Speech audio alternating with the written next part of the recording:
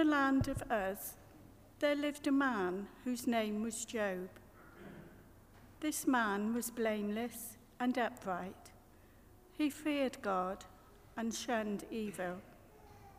He had 7 sons and 3 daughters, and he owned 7,000 sheep, 3,000 camels, 500 yoke of oxen, and 500 donkeys, and had a large number of servants. He was the greatest man among all the people of the East. His sons used to hold feasts in their homes on their birthdays, and they would invite their 3 sisters to eat and drink with them. When a period of feasting had run its course, Job would make arrangements for them to be purified. Early in the morning, he would sacrifice a burnt offering for each of them, thinking, "Perhaps my children have sinned and cursed God in their hearts." This was Job's regular custom. One day, the angels came to present themselves before the Lord, and Satan also came with them. The Lord said to Satan, "Where have you come from?" Satan answered the Lord, "From roaming through the earth, going to and fro on it." Then the Lord said to Satan, "Have you considered my servant Job? There is no one on earth like him. He is blameless and upright, a man who fears God and shuns evil." "Does Job fear God for nothing?" Satan replied. "Have you not put a hedge around him and his household and everything he has? You have blessed the work of his hands, so that his flocks and herds are spread throughout the land. But now stretch out your hand and strike everything he has, and he will surely curse you to your face." The Lord said to Satan, "Very well then, everything he has is in your power, but on the man himself do not lay a finger." Then Satan went out from the presence of the Lord. One day, when Job's sons and daughters were feasting and drinking wine at the eldest brother's house, a messenger came to Job and said, "The oxen were ploughing and the donkeys were grazing nearby, and the Sabeans attacked and made off with them. They put the servants to the sword, and I am the only one who has escaped to tell you." While he was still speaking, another messenger came and said, "The fire of God fell from the heavens and burned up the sheep and the servants, and I am the only one who has escaped to tell you." So while he was speaking, another messenger came and said, "The Chaldeans formed 3 raiding parties and swept down on your camels and made off with them. They put the servants to the sword, and I am the only one who has escaped to tell you." While he was still speaking, yet another messenger came and said, "Your sons and daughters were feasting and drinking wine at the eldest brother's house, when suddenly a mighty wind swept in from the desert and struck the 4 corners of the house. It collapsed on them, and they were dead. And I am the only one who has escaped to tell you."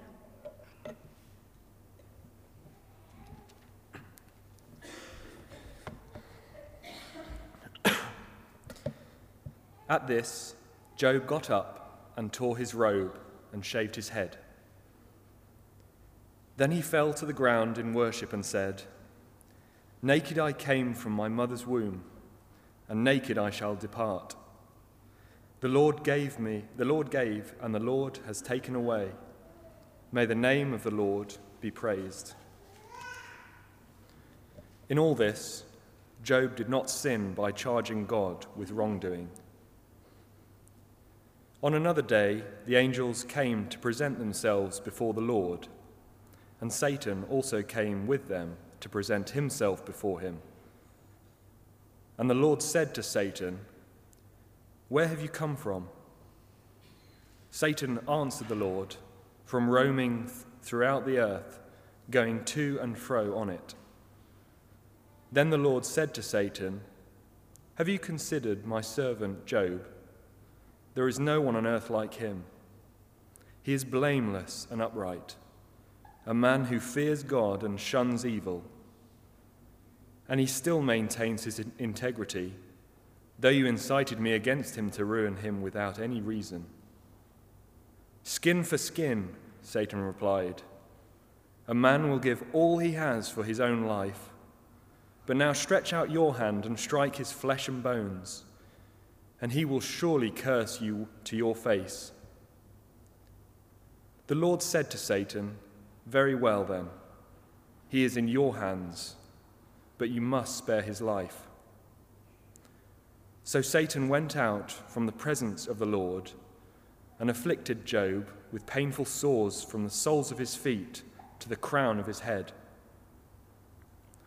Then Job took a piece of broken pottery and scraped himself with it as he sat among the ashes. His wife said to him, "Are you still maintaining your integrity? Curse God and die."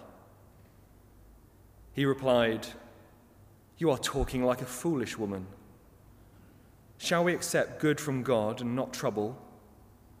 In all this, Job did not sin in what he said.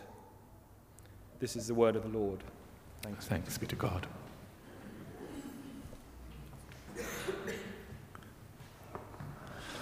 Let us pray. Thank you. Father, we thank you so much for your word to us, even though that's a hard word.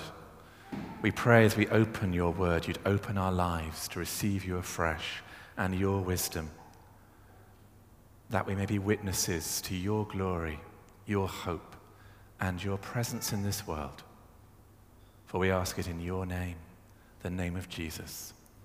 Amen. Phil Potter woke up on a bright morning on Monday the 9th. He got up and he went to work. Having passed his HGV license just after his 19th birthday, and more recently an advanced test, he got into his 30-ton tipper truck and made the journey, as he had done before, down Lansdowne Lane, just before 4 p.m. Moments later, the truck lost control, for reasons we don't know yet, and killed 3 men from Wales, Phil Allen, Robert Parker, and Stephen Vaughan. Stephen having only just recently been married. And of course, killing 4-year-old Mitzi Steady and critically injuring her grandmother. At about 4:10, a shockwave reverberated around the country and around our city from the epicenter of Weston. A tragedy, an appalling accident, and newsmen and women gather to tell the story, to search for truth and to listen to witnesses. And prayers are announced that they will be said on Tuesday morning in All Saints Church. And under all this, and in the shock and in the trauma, hangs a question: how could this happen? Sadly, it was not the only bad news of that week, where 200 died in the Mediterranean Sea, seeking a better life in Europe. More were killed in the Ukraine, as before the ceasefire, bombs fall and bullets fire. And we remember the past bombing of Dresden, commemorating where thousands lost their lives during wartime. So it is in this context of living in the world that we begin a new series today in the book of Job.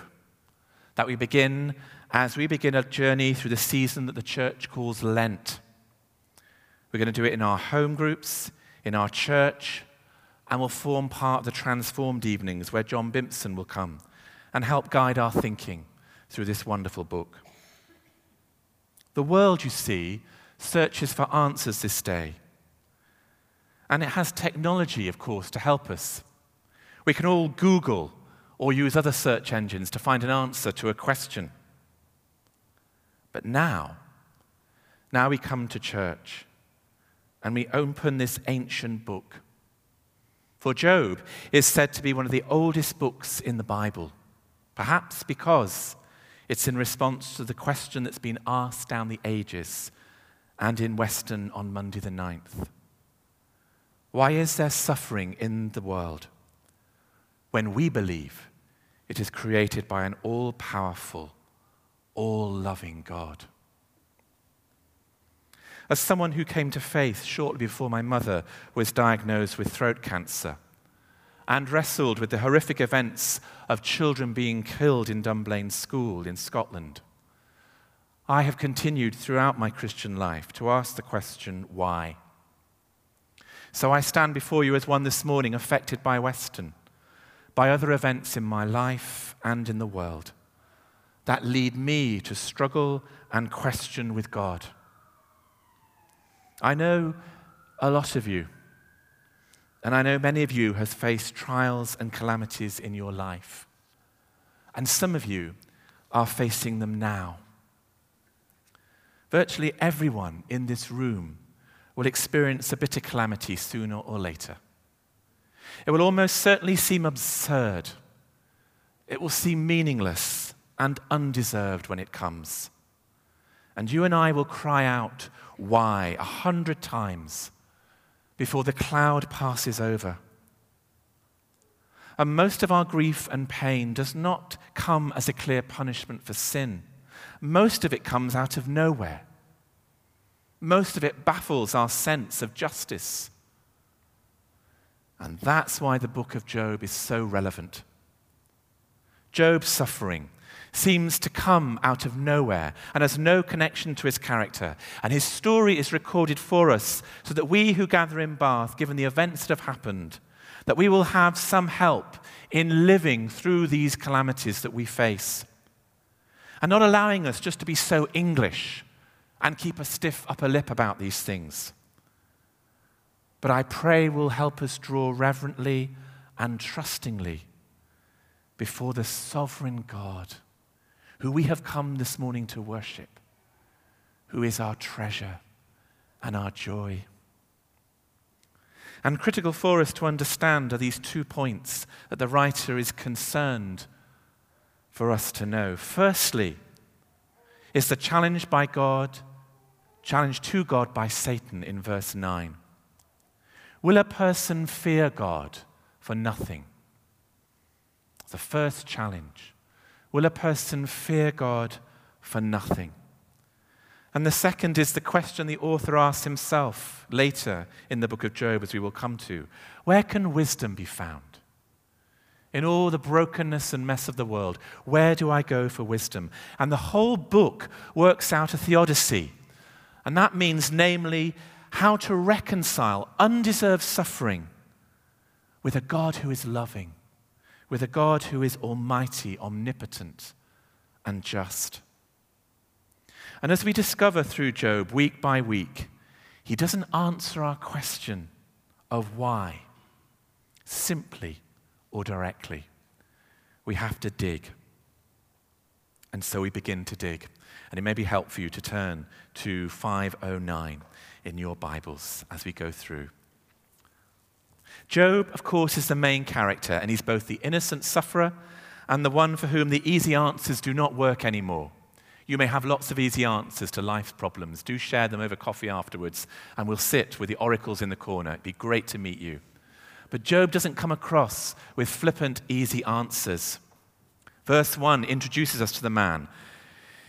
He was blameless and he was upright. He was one, we are told, who feared God and turned away from all evil.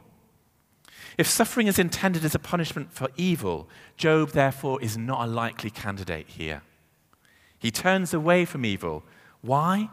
Because he's living in fear of the living God. And so he pursues the right paths. He pursues the right ways to live in order to avoid evil. And his reputation is blameless. And his devotion to God, his worship of the living God, drives and centers him in everything that he does. His heart is for God. Verse 2 and 3 describe the way that God has blessed him. In his righteousness, he has 7 sons and 3 daughters, like Oklahoma, isn't it, I think, with a fringe on top. But anyway, he has 7 sons and 3 daughters, and huge numbers of sheep and camels, cattle and servants. The idea is the abundance of this man, the wealth of this man, the security of this man. And he was the greatest people in all of the East. So people looked to him and thought, wow, how great Job is. And then verses 4 and 5 describe a specific instance of Job's fear of God towards his children. Because it seems that every time his sons and daughters gathered for a party, Job would get up early the next morning. There was no priesthood at this time. You didn't go to a priest. He got up early and he offered a burnt offering just in case one of them had sinned or cursed God in their heart in having drunk too much, perhaps. In other words, he was extremely jealous for the honor of God's name. He wanted nothing to dishonor God. And we're getting this picture of this man who is in relationship with God. He didn't want God to be profaned. And he was extremely vigilant for the sake of his children. He didn't want any of them to come into ruin. So he acted as a sort of a go-between between him and God and them and God by getting up early every morning after these events and offering sacrifices. But then Job's calamity comes, and we have to go down to verse 13. It was at one of these feasts when all of his children were gathered, all 10 of them were in the home of the eldest brother, and then a messenger comes across in 14 and 15 verse. A messenger comes to tell Job and tells him that the Sabeans had attacked. They've run off with his cattle and his asses, the donkeys, and he's killed all the servants. They've been put to the sword.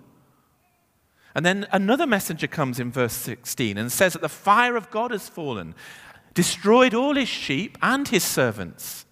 And then 17, another messenger comes and says the Chaldeans had raided the camel herd, and they've taken them all and killed the servants. And then finally, at verses 18 and 19, the message comes that all of his children. Now you've got to get into the heart of this. These are so easy to read, these words, aren't they? It's so easy in one sense to desensitize our to the news that a 4-year-old was crushed to death this week in Bath, who is the daughter of parents. Job's children have been crushed and killed in the house as a result of a tornado. We have to get into the pain of this book. We have to get into the pain of the world. We can't just read it glibly. And we have to notice that these 2 calamities were caused by evil men, the Sabeans and the Chaldeans, and that 2 were caused by what insurance brokers today would call acts of God. Lightning, possibly fire from the sky, or wind. A great tornado in verse 19. And in one afternoon, this is an afternoon, as it was in Weston, all Job's prosperity is gone. Turn off all the clocks, Auden writes. He was my north, my south, my east and west. There's no point anymore. There's no point of doing anything. And when in the world, what is in the world is going on here, we ask. What is going on? Why is this happening? As you would ask, wouldn't you? As perhaps we asked on Monday. And to see what is going on, we have to look outside the world, and that's very interesting in Job. We have to look beyond the world. And the world alone, in spite of the Enlightenment, in spite of Google, doesn't have all the answers to the great questions that we might ask in life. And the answer we find is found in heaven. So the writer gives us a glimpse into heaven to understand better what's happening here in this story that Job is going through. And it describes a meeting between God and Satan in verses 6 to 12. It describes a meeting where Satan says that he spends his time going to and forth and fro around the world, roaming around the world. There is a force of evil that moves around the world. Then God says, "Have you considered my servant Job, that there is none like him on earth, a blameless, upright man who fears God and turns away from evil?" But Satan isn't impressed. In verse 9, he insinuates that Job is not such a great specimen of devotion to God. He says that the only reason Job fears God is to get rich and be blessed. Does Job fear God for nothing? Job fears God because it will mean health, wealth, and prosperity. That's all. That's the only reason he is getting up in the morning and making his offering, so that he can be blessed. So Satan lays down a wager to God and says in verse 11, "But now stretch out your hand and strike everything he has, and he will surely curse you to his face." God could have said, "I don't need to prove anything to you or anyone else, Satan. I know the heart of my servant Job, and that is enough for me." He could have said this, but in this case he didn't. A test will show that in the heart of Job, God himself is more valued than any possession or any family member. God is more valuable. So God says in verse 12, "Very well then, because God is sovereign," remember, God is sovereign. He has in your power, everything he has is in your power, Satan, but on the man himself, do not even lay a finger. And at the heart of this exchange between God and Satan is Satan's claim that the Creator's purpose in creating has run into serious trouble. The human race, he claims, discredits God. That's us, you and I. Discredits God as being wise and loving and a just creator. Why? Because there is no sincere love for God upon the earth. No one sincerely loves God upon the earth. And what Satan implies is that we, creatures of God, only love God because of what we get out of him. And Satan is cunning, but he is also a very clever theologian. He knows, Dennis Lennon writes, he knows full well what would pull the linchpin out of the created order. God is love, and everywhere his works express his nature. He desires to bring into being sons and daughters in his own image, who are free to know and love him. And Satan claims he cannot find any God-adoring person upon the earth. Do people truly worship and adore God for nothing? Just give a church community, just give an individual a poke, as it were, with a large stick, and you will see their devotion evaporate before your very eyes in confusion and despair. And before long you will hear them whinging and mutter as they pack their bags and go off in search of a more reasonable God. For love is not love, which alters when it alteration finds, said Shakespeare. So amazingly, there is some truth in what the prince of deception and lies accuses us of. And to follow this more, it may be good that during this series, as well as reading Job, you read the Screwtape Letters by C.S. Lewis during Lent as a complement to this series. As the letters question God's motives for loving Job, just as Satan is questioning Job's motives, your motives, my motives, for being devoted to God. But Job's devotion is not mercenary, as though God himself were of no value. No, Job's devotion is based on the value of God for who God is, not what God can do for you. It's utterly devoted to the person of God, without anything, nothing added. And the revelation of this truth is so important that God is willing to subject Job to grief, to poverty, in order to make this truth known. And then in verses 20 and 21, Job makes his devotion to God really, really clear. Then Job arose and rent his robe, a sign of great grief for the Jewish faith, and shaved his head completely. And he fell upon the ground. But he fell upon the ground and worshipped. And he said, "Naked I came from my mother's womb, and naked I shall return. The Lord gave, and the Lord has taken away. Blessed be the name of the Lord." Some response in the light of what has happened to him in one afternoon. So Satan is proved to be wrong. Job did not curse God when he lost his wealth and his children. He worshipped God, and he blessed God. And so the true value of the relationship he has with God became evident to all who saw that. And God takes a huge risk in this. For he entrusts his reputation, God's reputation, with a human being. A man at that. And men are deceivers many, ever. He takes a risk with Job. He takes a risk with Job to act as a witness upon this earth for him. To work through us, human frailty.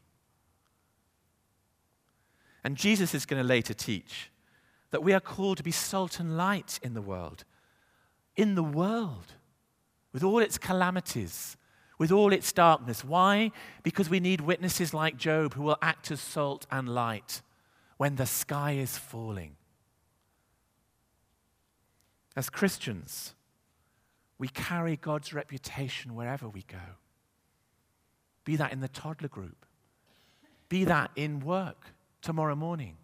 Be that with our neighbors when their fence falls down. But God may say of each of us, "Have you considered my servant Sylvia? Have you considered my servant Henry? Have you considered my servant Alex, my servant Mary Ellen?" Would you and I make Job's response and so reveal the glory of God in the world?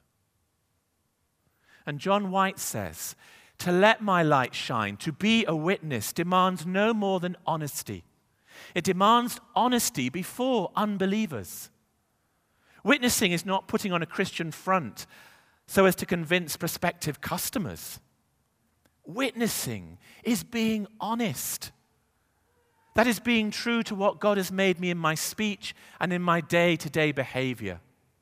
One of my favorite themes in the book of Job is his honesty. And later we will see his blunt honesty with God. For now we see his tears, we see his shaven head, and we see a calm acceptance in chapter 1 of all the suffering that has come upon him. Yet later in chapter 3 we see him in turmoil and confusion. We see a sense of bitterness and anger that ultimately leads to depression. And yet it's still all directed towards God, revealing he is still in honest communication with God. And this leads him, we will read, to trust him utterly, and continues through this process to build up his integrity, as Job's wife refers to. Will you keep your integrity, Job? And it will build in him godly character. Do you and I want godly character built in us?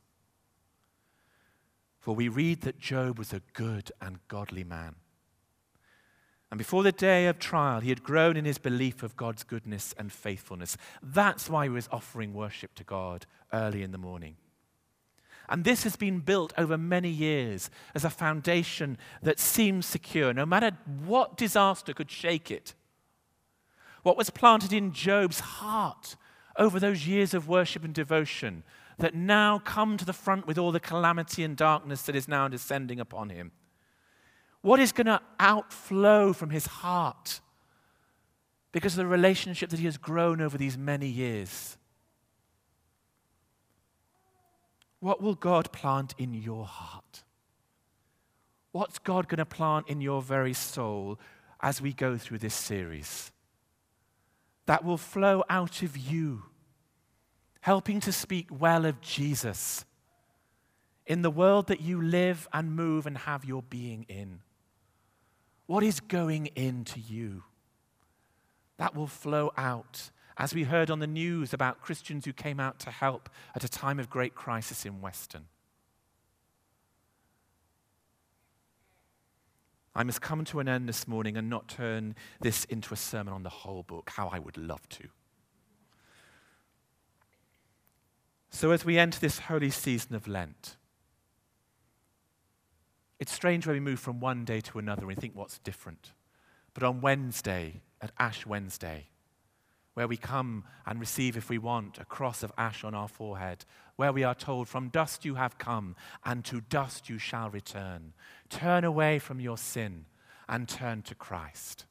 As we go through this holy season of Lent, as we seek to renew our turning to Him, as we examine our relationship with Him, I simply want to encourage us to be honest. See it as a time when Sunday by Sunday, week by week in your home groups, day by day in your own devotions, that you come to these events expectant to meet God, for God is bringing some of heaven to earth. That you come honestly, really honestly. That you come prepared to shed tears for the world, to shed tears for your situation and the situations of people who are sat right next to you now. Come prepared to deepen your life in wisdom and integrity, for the world needs these things. Come, do come, with a growing desire in you to be an effective witness for God. For the wisdom in this book will aid you and guide you. But as we prepare to come to communion this morning, I end with 3 brief implications from our passage this morning. They're very brief. Firstly, join with Job. Let us affirm with all our hearts the absolute sovereignty of God. Let us say with the psalmist, our God is in the heavens. He does whatever He pleases. Let us say with Daniel, He does according to His will in the host of heaven and among the inhabitants of the earth. And none can stay His hand or say to Him, what doest thou? Let us make the absolute sovereignty of God our rock upon which we build the life we live. Sovereignty of God, the first thing. The second is, do let your tears flow. Let your tears flow when calamity comes. Job, you see, rose up, rent his garment and shaved his head and fell upon his face. And the sobs and the grief that poured out of him, the pain, are not signs of unbelief. Job knows nothing of a flippant, insensitive, superficial, praise God anyhow. We can so fall into that as Christians, and we lose the whole story of lament that is so clear in our Bible and is part of our response to suffering. The beauty of his devotion is because it was in grief, not because it replaced the grief. So let your tears flow freely when it gets tough. As I sat and watched the news on Weston, and let tears flow. And let the rest of us weep with those who weep. Let us trust in the sovereignty of God, but let our tears flow. And then finally, trust in His goodness. For even if God had let Satan take Job's life, we know what Job would have said. Job would have said.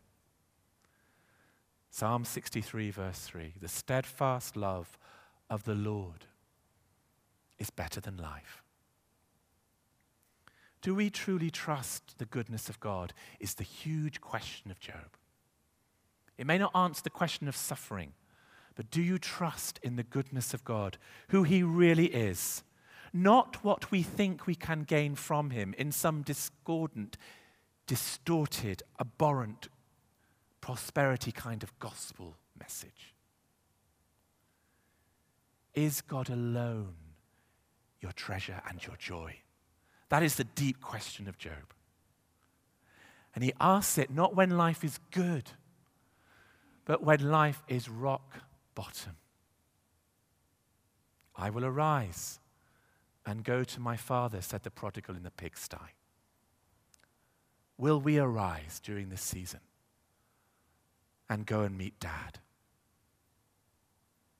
May the Lord give you grace to affirm the sovereignty of God.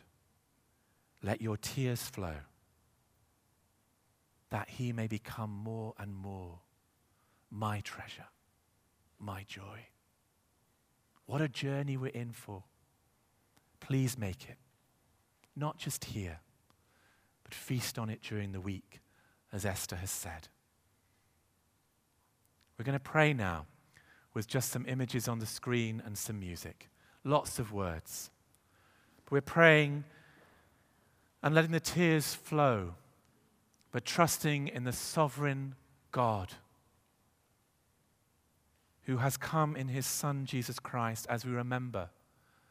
Christ, who was whole, came and was broken, so that we who are broken might be made whole.